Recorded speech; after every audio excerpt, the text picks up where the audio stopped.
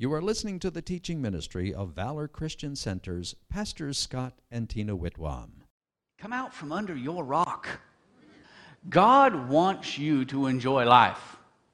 John 10:10, He came to give us life and give it to us more abundantly.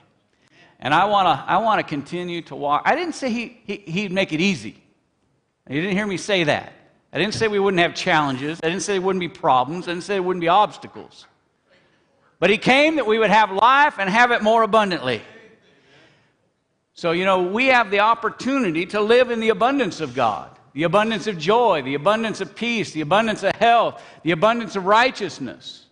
Or you can choose, if you so, to live in the poverty, the broke down, the sick, the disgusted, the irritated, confused mess of life. And there's a lot of people living there. But I choose not to be one of them. Amen? Amen. Well, praise the Lord. We've been talking about kingdom financial prosperity. This is lesson 14. And this is part 4 of multiplied increase. And we're going to continue on with this lesson until we get to the end of it. Amen? We're just going to keep going on and talk about kingdom financial prosperity, just like we did about the gifts of the Holy Spirit, spiritual armor. We're just going to go until we get to the end of what the Holy Spirit has for us on this topic. Amen? So let's go over to Romans 13:8 again from the Amplified. Romans 13:8. It says, keep out of debt. Now, again, I say this every week, but that is just plain old good advice. Keep out of debt. Owe no man anything except to love one another. For he who loves his neighbor and practices in loving others has fulfilled the law relating to one's fellow man, meeting all the requirements. Father, I thank you that as a kingdom people, that we are desiring and learning how to keep out of debt so that our only obligation is love, so that we can be kingdom examples to exemplify the life of Jesus Christ to this world. And today, as we open your word, we open the written word, we ask, Lord, that you turn this written Logos word into Rhema, in revealed word to our hearts, that we would grow thereby in order to become a kingdom-centered, a kingdom-purposed people for your glory, for your honor, in Jesus' name. Amen. That's really what I want to be. I want to be a Christ follower. I want to be a kingdom person. I want somebody, that would be a great thing to have on your headstone, where they say he or she was a kingdom person. They were all about the kingdom of God. And not as Uncle Lou tried to teach me the kingdom of God, but as God's word teaches me the kingdom of God. For as Jesus' disciples said, your words are life. The word of God is life to all who find it, and health to all their flesh. I mean, that's awesome. That this word, it's literally our instruction manual for life. When we buy a car, we get an instruction manual. It teaches you how to use the radio and make those automatic lights work, and which I still haven't figured out on my 2015 vehicle yet. I'm spending more time reading this manual than the truck manual, Praise the Lord. But this has the instructions for life, how we were designed to operate. And so in that, we've been talking about kingdom financial prosperity. We've been talking about the two financial systems. We've been talking about the world financial system, or the Babylonian system, the system that's built on debt. And we talked about that for the first few weeks. And now we've been talking about the kingdom financial system. And the kingdom financial system is a system that is designed or built around increase. When God commissioned Adam and Eve, He didn't say, now go and do the best you can. No. He said, go and multiply. Go and increase. They were already living in a land of increase. They were living in Eden. They were living in this garden that God had created for them to tend it. It was a place that supplied all of their needs, and yet God told them to go, be fruitful, and multiply. So God always looks in the term, or thinks in the term, of increase. He has designed mankind to increase. Jesus said that the kingdom of God is on the inside of you. Now remember, Jesus did not come preaching salvation. Jesus came preaching the kingdom of God. Because he understood that if you understood the kingdom of God, you'd want to press in. You'd want to be part of it. You'd want to enter into the kingdom of God. Some of our great evangelists, and I thank God for all of the souls they've added to the kingdom, have gone about preaching salvation. But Jesus didn't go about preaching salvation. He went about preaching the kingdom of God. God has no financial issues, but debt is robbing God's people from what God has called them to do. It's actually enslaving God's people, making us servants to lenders. Our provision was designed to precede us. See, we're always chasing money in the Babylonian system. You know, we're working and chasing after the paycheck. But the kingdom system, your income, your increase, your provision was designed to precede you, to go before you. And Jesus said the key is to hear the word and be fully convinced. Remember, Abraham was fully convinced that what God had promised, he was also able to perform. Romans 4, verse 21. So to do that, we need to be a doer of the word. We need to do what the word teaches us to do. We cannot just be a hearer only. There are a lot of hearers. There are a lot of people that can quote me things that are in the Bible. There are a lot of people who can tell me what the Bible says, but many of those people aren't doing anything with it. To them, it's just knowledge, and they're always wondering why they are not succeeding in life. It's like, Pastor, I understand that the Bible says this. Well, what are you doing? You know, when Elijah found Elisha, what was the key element that was in Elisha's life? He was doing. He was plowing, remember, with the oxen and the yoke of oxen? And when the prophet or when God came into his life, what did he do? It says he killed the oxen and sacrificed them to God and used the yokes for the fire. I mean, that was his saying, hey, I'm all in. I am fully convinced at your word, Elijah, and I will not leave your side until God takes you home. He was fully convinced. So the kingdom financial system, we talked about 3 basic ways to become debt-free and to begin to build wealth. And we're talking about the third one right now, multiplied increase. Multiplied increase. And we have looked at the fact that the thing keeping the church in general from multiplied increase is our mindset, the way we think. The way we think about the Bible, the way we think about the kingdom financial system. I grew up in the Catholic Church. My mindset as a child was about being poor. You know what? And it worked. We were poor. But we felt godly. And when somebody preached to me the good news at 14 years old, and I heard I didn't have to be poor anymore, it transformed my life. It changed my mindset. The same Bible that I had learned from as a child, the same scriptures were available to me when I was a kid, but we didn't know them. But when a pastor had the courage to take time to share with us what the Bible said, that what God intended for us, that what his plan for man was, it transformed not only my life, but my brothers, my sisters, and my parents. You can imagine when you find out you don't have to be poor anymore, and you've been poor all your life. Or at least lower middle class, at best. And so our mindsets need to change. So let's go over to Luke chapter 5.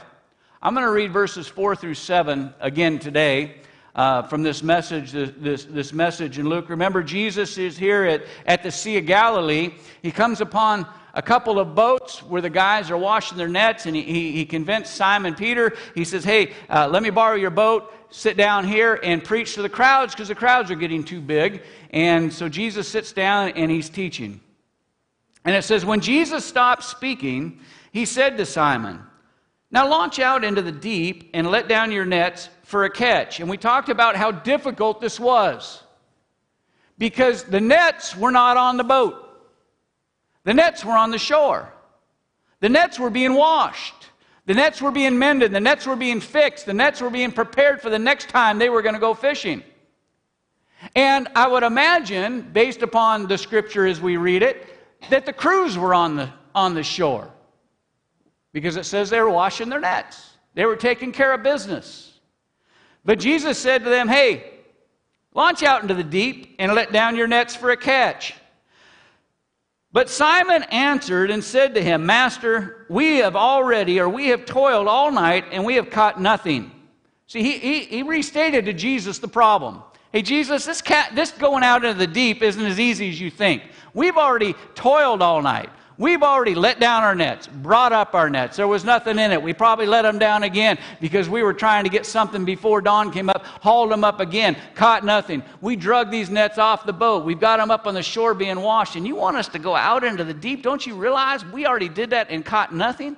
We even went at the right time, Jesus, with our big commercial fishing nets. We went at night when the fish won't see the nets and swim away. And you want us to go here in the middle of the day and let down these nets that are made for fishing at night? See, he stated the problem. And it's all, you know what I've learned in 53 years of life?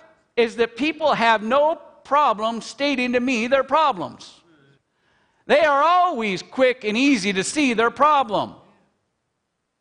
But the answer doesn't lie in your problem. The answer lies in the miracle. The answer lies in the solution. The answer lies in the thing that's going to fix your problem.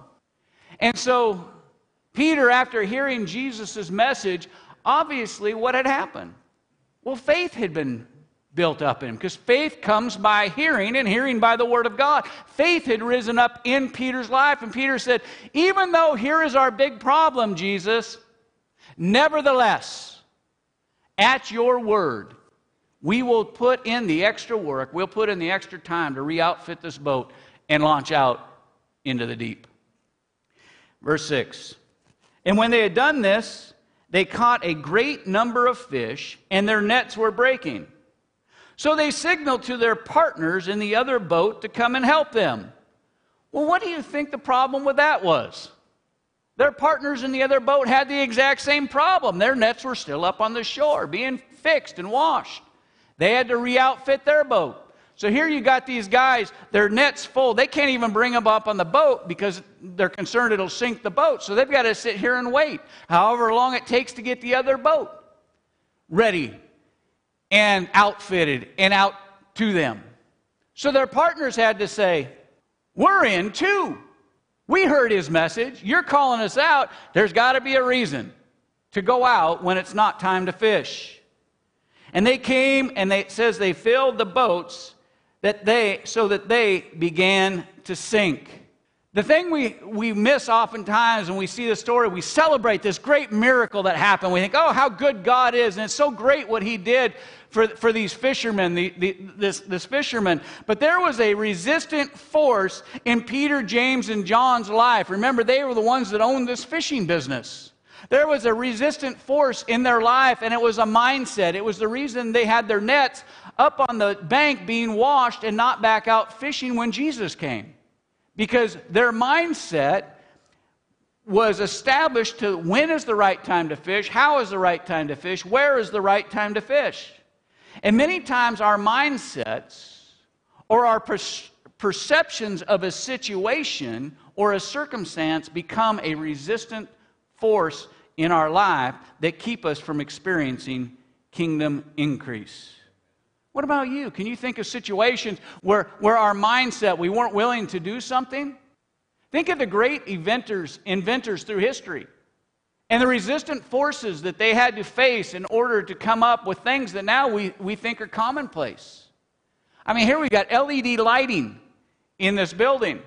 But to think if somebody hadn't been willing to face resistant forces over 1,000 times, the ridicule from colleagues, the disdain of other people, where would we be? Galileo ended up in prison simply for his theory that the earth was round and not flat. Resistant forces.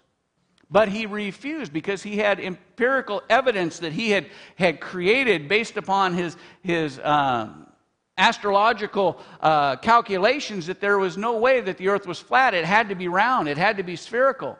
And that the earth circled the sun. And they threw him in jail.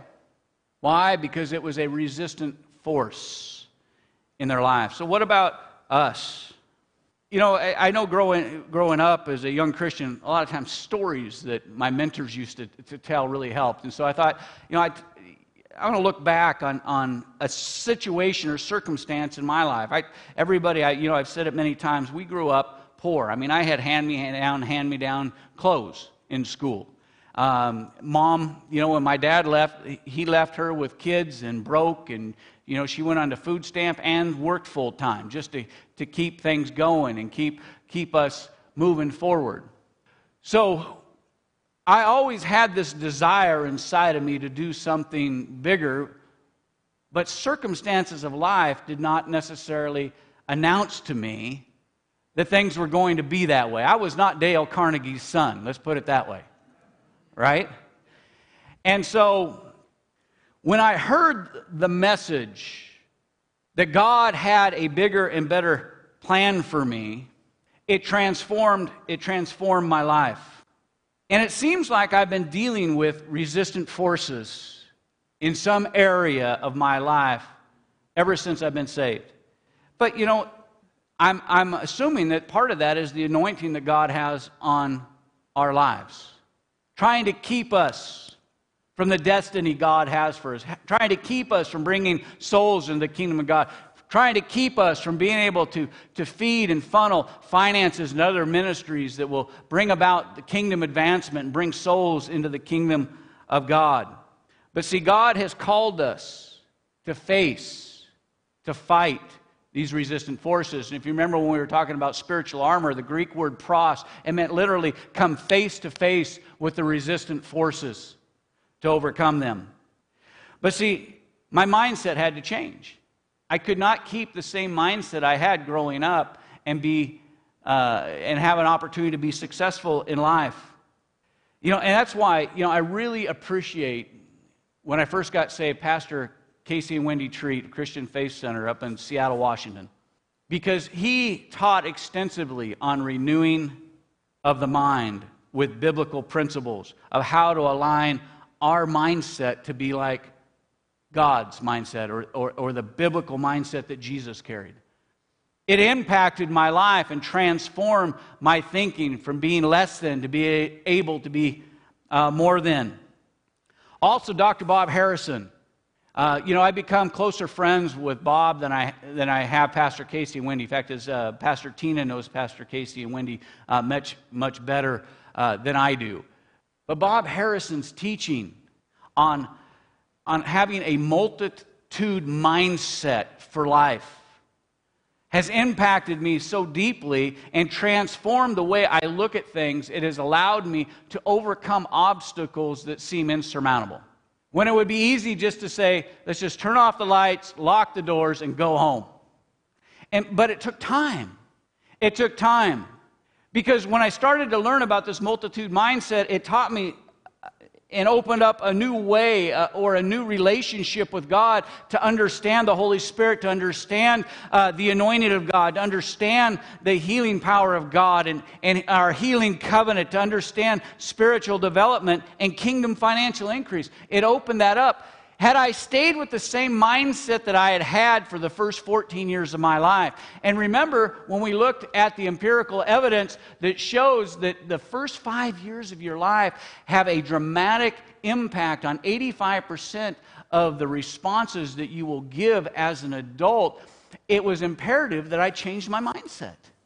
I had to change so that my initial reaction would not be less than, it would be more than.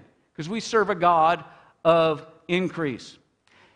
In 1985, I started a speed shop. Now, that's not drugs, that's auto parts. Okay? Just be clear. I mean, my other buddies, they were into that other kind of speed. I was in stock cars and drag cars and that kind of stuff. But I started a speed shop, an auto parts store in 1985. Really, I had started the process in 1983 when I was 17 years old. While I was in high school, when all the experts said, you can't do this, you can't do that, you've got to have $250,000, you've got to get a retail location, you've got to buy all this inventory, you've got to go out to all of the racetracks, you've got to meet all the drivers, you've got to connect with all these people, you got to do all. When they told me all the things that I had to do that they knew I couldn't do and tried to steal my dream, I moved forward anyways. At 17 years old, I heard how many times you can't do that. I've been told I don't have the experience, I don't have the wisdom, I don't have the finances. But what I started doing at 17 is fixing up cars with a stock car racing friend of mine. He was much older than I. He worked at a Chrysler dealership. And a lot of times he would get wholesale cars that would come in to the dealership that they were just going to ship up to the auto auction, and we'd be able to buy them, pickups and old beaters and stuff, and we'd bring them to the farm, put them in the barn, and we'd fix them all up. That was also our paint booth for the stock cars and the rest of it. But I'd fix them up, and then what we would do is we'd get these catalogs from wholesale companies. And the dealer that he worked for allowed him to order the auto parts from these wholesalers, these Speed and Custom wholesalers. And so what we would do is we would go out to the race teams on Saturday night when we were down at the stock car track racing, or if I was up at Seattle Speedway, SIR, Seattle International Raceway, which I think they're shutting down because now the neighbors all moved around. They said it's too noisy. You ever figured that out, JR? You got racetracks out in the middle of nowhere. Everybody buys houses right next to the racetrack, and then they complain about it being too loud. I haven't figured it out. But we used to go to these tracks, and we'd start to meet the race teams. And we would say, hey, we can sell you stuff cheaper than you can get it at the place where you're buying. We didn't have a store. We didn't have any inventory. But they would say to us, hey, yeah, I need a new set of pistons. I need a new set of lifters for this thing. You need a new carburetor for this. And we'd say, no problem. We'll deliver it to you. We'll ship it to you, whatever. And we would take their money. Then we would order it. Parts would come in. We started doing a catalog sales business when I was 17 years old, in addition to fixing up and selling used cars. And people told me you couldn't do that. They told me you couldn't do that.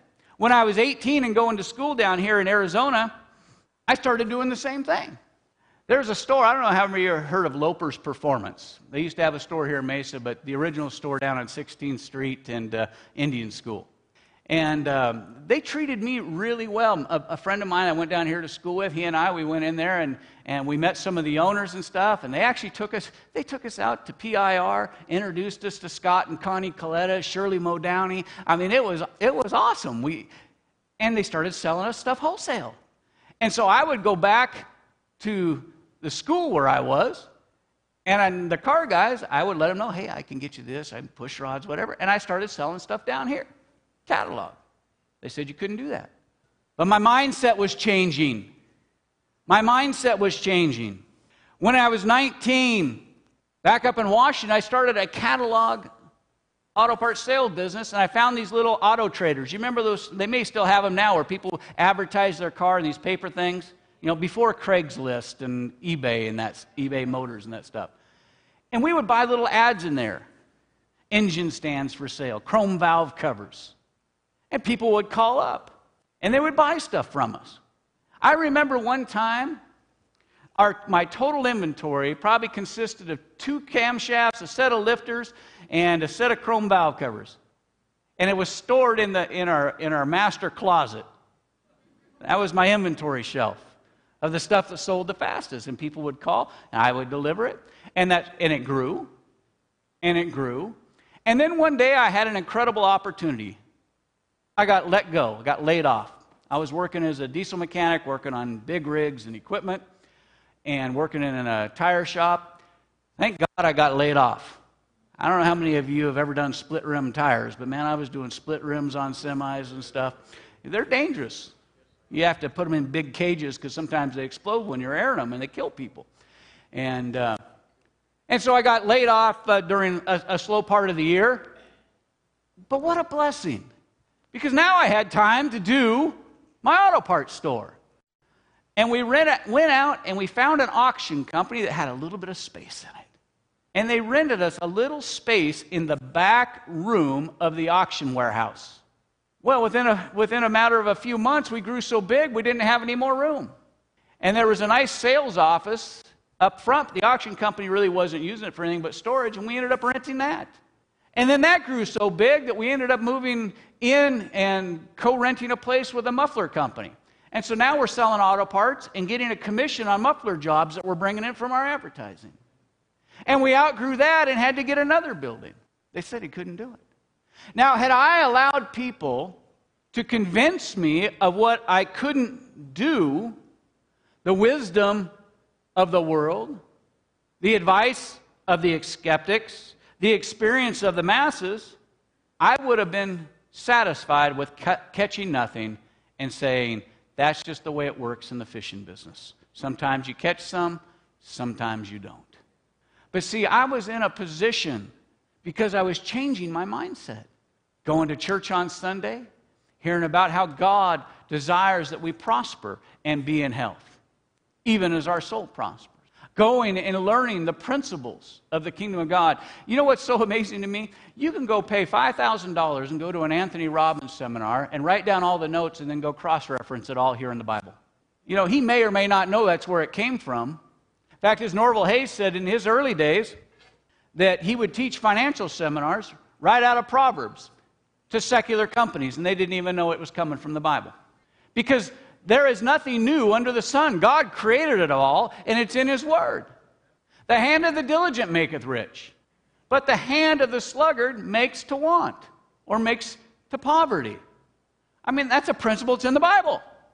I didn't have to go pay $5,000 to Tony Robbins to find that out, that I should be diligent. No, God said it.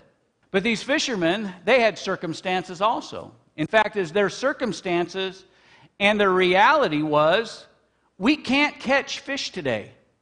There are no fish. The proper time for fishing had lapsed, so let's quit. But you know what? The whole time, there were still fish in the lake. The blessing was still available. Everything they wanted the whole time was in the lake.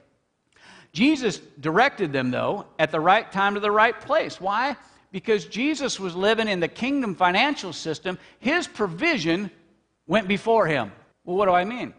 Matthew 17:27.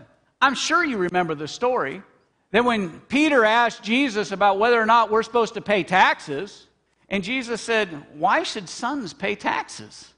But nevertheless that we offend them. Go down, cast out your net, and catch some fish. But he said, out of the first one, remove the gold coin to pay our taxes. Well, what do you suppose they did with the rest of the fish they caught that day? Well, these are businessmen. They sold the fish, put it in the money bag to give it to Judas so he had something to steal from. Amen? I mean, think about it. People talk about how poor Jesus was. He had no place to lay his head. I've been there. I remember one time we took a truck over, delivering a truck for a lease company, got all the way over to L.A., for whatever reason, missed the connection with the guy I was supposed to meet there, and here I am. I'm in L.A. and got no place to lay my head. So we had to turn around and come back to Phoenix. Jesus had a money bag, a money box, had so much money in it they had to elect a treasurer, had so much money in it the treasurer was stealing from it and nobody knew it. Now, I tell you what, when my wallet is completely packed with $100 bills, and I give it to somebody, and they give it back to me, I know whether there's $100 bills missing out of that thing. These guys had so much money, it says, that Judas was a thief. He was stealing money out of the treasury, and they didn't even know it. The Bible says historically that there were women of means that had great riches, great wealth, that followed Jesus around as part of his ministry team and provided substance for everything that they needed. In fact, as Jesus was such a giver and they gave so much money to the poor, the night of the Passover, when Judas left the Passover dinner in the middle of the night, the apostles thought Judas was going to give something to the poor. Now, you don't get that kind of reputation of giving to the poor and taking care of the poor unless you've got some money to be giving them. That when one person on your staff, like Frank's leaving, you know, could you imagine if somebody said, oh, yeah, Frank's going out, he's probably going to find poor people to give something to. I mean, it would be the same way. That's what they said about Jesus' treasurer. He must be going out to feed the poor. Jesus' provision went before him. Have you ever gone through a season of lack, a season of challenge, ailments, pressure? I mean, we all have. I mean, I have. Oftentimes, people think that there's nothing you can do about it. I must accept it. I mean, that's really what a lot of times, I was just made this way. This is just the way it works in our family. It's what happened to mom and dad. Well, I knew the pink slip was coming. In reality, all of the supply, all of the blessing, all of the increase wanted, everything that we need is swimming all around us in our lake of life. We just need to get hold of it. As I've traveled on missions around the world, I've gone to some of the poorest places around the world. And you know what I find in every one of those extremely poor and destitute places? Rich people. I do. They're building towers as high as you can see, 50, 60-story towers. Right down. Last time I was in Manila, I'm right down in this park where there's homeless people everywhere. We're feeding them. We're praying for them. We're sharing the gospel with them. And you just turn slightly and you see a 40-story building. Why? Because all of the supply that is ever needed is always swimming around us. It's our mindset that tells us that it's not for us. It's our mindset that tells us that we can't have it. Think about Steve Jobs. He's a dropout from college. You will never become anything. You can't even afford a proper place to test your electronics. You got to do it in your garage. Is there anybody in here who does not know who Steve Jobs is? Why? Because he changed his mindset. He started to believe that he could do something instead of believing what he couldn't do, what everybody else told him was impossible. See, God is trying to get us to make some adjustments, make changes, so that he can get us to boat-sinking increase, so that he can get us to the blessing. Do you know one of the things that was a key to Simon Peter receiving the blessing? I mean, think about it. Peter, James, and John, what was the key for them getting the blessing? Would they have received the blessing had they just been hired hands? Think about it. If Peter had been there, heard Jesus' message, and Jesus said, hey, launch out in the deep, and Peter launched out the deep, dropped down the nets, caught all of the fish, waved the other boat out, and they brought all this fish in. But Matthew the tax collector, or Zacchaeus, just those are names that you would know from the Bible, right? Maybe they were the owners of the boat. What would Peter, James, and John get? They may get a commission from it. But what was the key to them receiving supernatural increase? They were the owners of the business. They were the owners of the business. And it's amazing to me how many times Jesus went and found people who were in positions that he I'm assuming, felt that he could rapidly change their mindset. Because remember, Jesus was only going to be 3 years. He needed people he could connect with. So he found a tax collector. They said, hey, how can you sup with sinners? Jesus said, today salvation has come to this household. Why? Because he brought him a mind-changing message of faith. So the key was for the disciples, for Peter, James, and John, even before they were Jesus' disciples, the key was they were in a position to receive the blessing of God. Many times we don't put ourselves in a position to receive the blessing of God. Sometimes it's by our attitude. Trust me, I've had people work for me. I wouldn't want to give them a raise. You got this chart, okay, at this many months, then you give a this % raise. And I've had people that worked for me that I've tried to figure out how can I get them to go somewhere else. I'm not looking for how to bless them. And I've had other people that I've wanted to move up the chain quickly. Why? Because they're bringing benefit, they're bringing blessing, they're flourishing. Their mindset is one of growth or one of increase. I've worked with people and come in to the office, and every bad thing that could happen, possibly, or could be thought of could happen, would come out of their mouth. Well, here's why it's not going to be good today. I just heard on the news this, and we're probably not going to have any customers today because of this. And if you do that, I'm just like, woo, time out. Shh, I'm already on overload, and it's only 7 in the morning. Their minds had to be changed. We have to change our mindsets. When their mindsets changed, their actions changed, their life changed, the results changed, and their legacy changed. See, when their mindset of, hey, we fished and there are no fish today, changed, and they launched out in the deep and dropped their nets, it changed their lives, it changed their futures, and it changed their legacy. When they followed Jesus' instructions, it changed them more than just spiritually. They were changed completely. They were changed completely. And that is what the message of the kingdom of God is. It's not about just changing you spiritually. See, the message of salvation is just about changing you spiritually. The message of the kingdom is about changing you totally, completely, spiritually, physically, financially, so that you can be a blessing to the kingdom of God and to others. The whole promise of the covenant that was given to Moses was not only about blessing Israel, but it was also about blessing the sojourner. It was about being an outflow, because love always flows out. So their mindset changed when they heard the word that Jesus taught and became fully convinced. He said, "At your word, Lord, I'll let down your nets." So why did they receive multiplied increase? See, most Christians will never be in a place to receive or contain net-breaking, boat-sinking, mind-changing increase. Most Christians never will, because they never transform from being a Christian to being a believer. They're a follower of Christ. They've received Jesus, but they really don't believe what he said, because if they believed what he said, they'd do what he said. See, these fishermen, they had an objective and a plan. You probably have an objective and a plan. But they didn't understand the resistant forces, and we're always up against resistant forces. And many times as believers, those resistance forces keep us from believing God. Remember, Abraham was fully convinced. Peter had to become fully convinced. So why don't most Christians, why won't they ever receive it? Because they don't have any power, they don't have any anointing.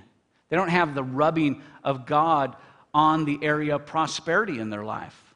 And we won't either until we become fully convinced and realize that what God said is true, and that he is the God of the multiplied increase. Not for others, but for your life. I mean, it's easy to look at somebody else and go, yeah, the multiplied increase, that's for pastor, because, he's probably really close to God. Remember, I used to sit in your seats. This isn't an elevated spot. This is a different anointing that God has put on me. Every day I get up and walk outside the doors of my house to do the things that I have to do. I do them in the business area and I do them in the ministry area. I have to be fully convinced that what God has said he will do.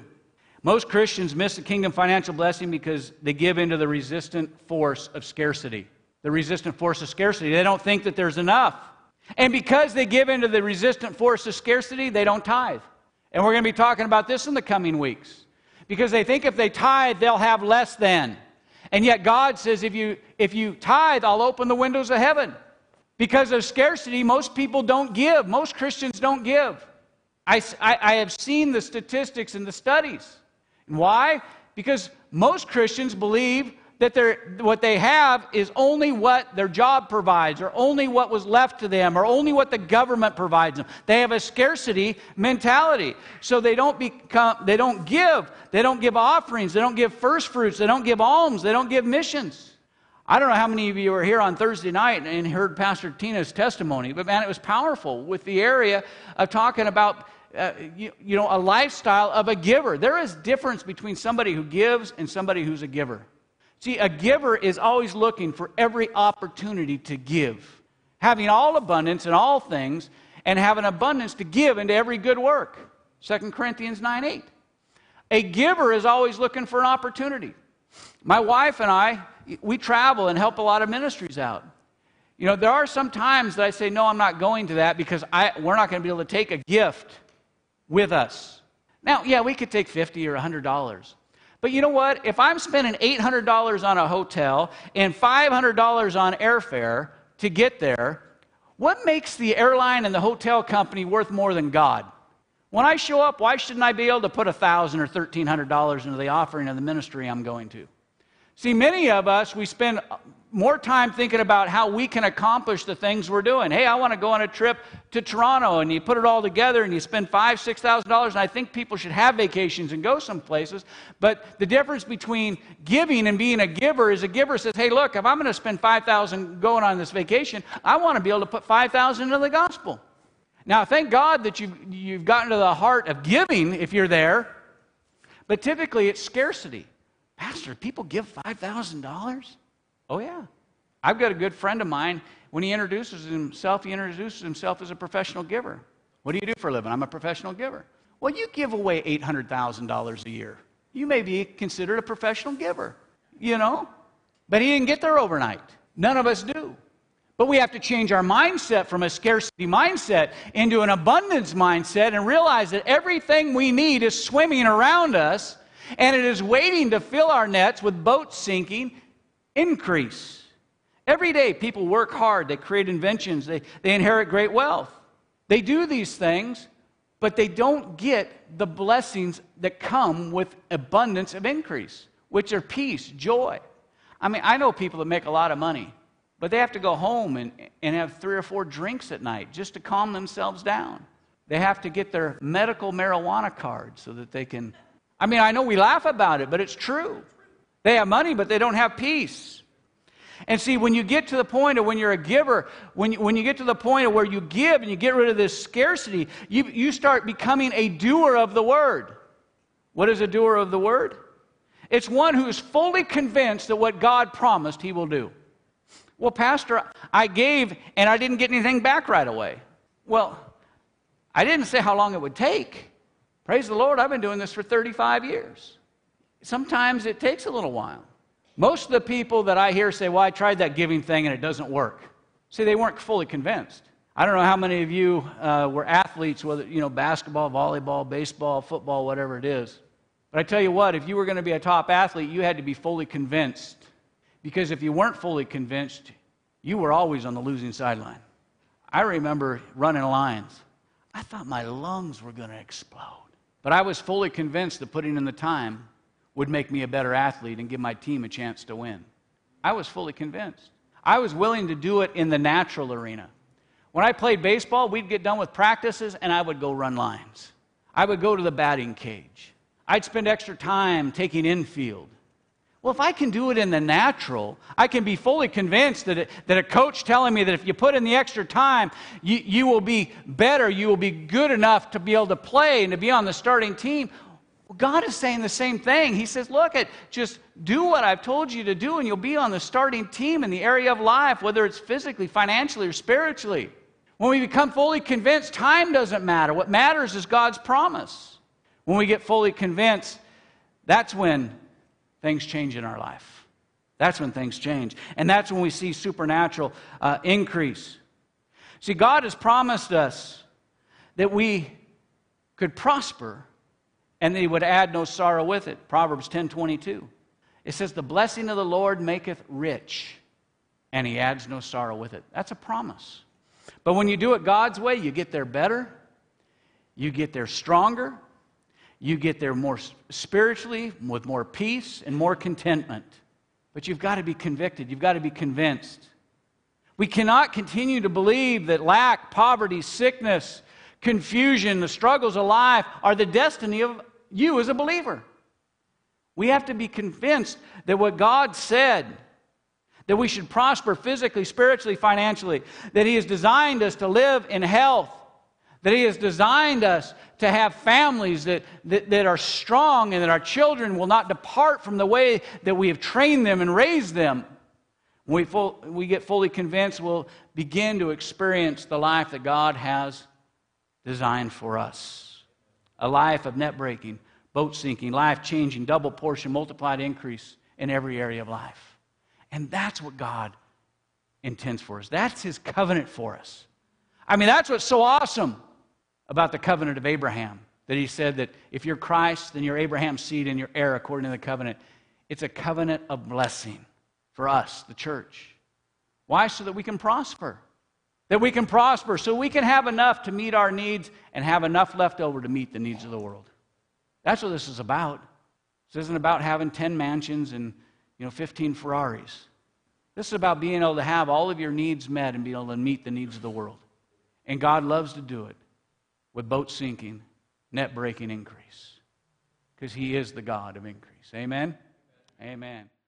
You have been listening to a recording from the teaching ministry of Valor Christian Center with senior pastors Scott and Tina Whitwam. If you have never received Jesus Christ as your Lord and Savior, I invite you to pray this simple prayer with me now. Jesus, according to Romans 10:9, your word says, if I confess you as Lord and Savior and believe in my heart that God raised you from the dead, that you would come into my heart and I would be saved. I now confess and believe that you are my Lord and Savior. In Jesus' name I pray. Amen. If you prayed that prayer with me, please contact our office so that we may rejoice together with you. Call Valor Christian Center at 480-545-4321. That's 480-545-4321. Or by email at info@valorcc.com. That's info@valorcc.com. Or by mail to the church address at 3015 East Warner Road, Gilbert, Arizona, 85296.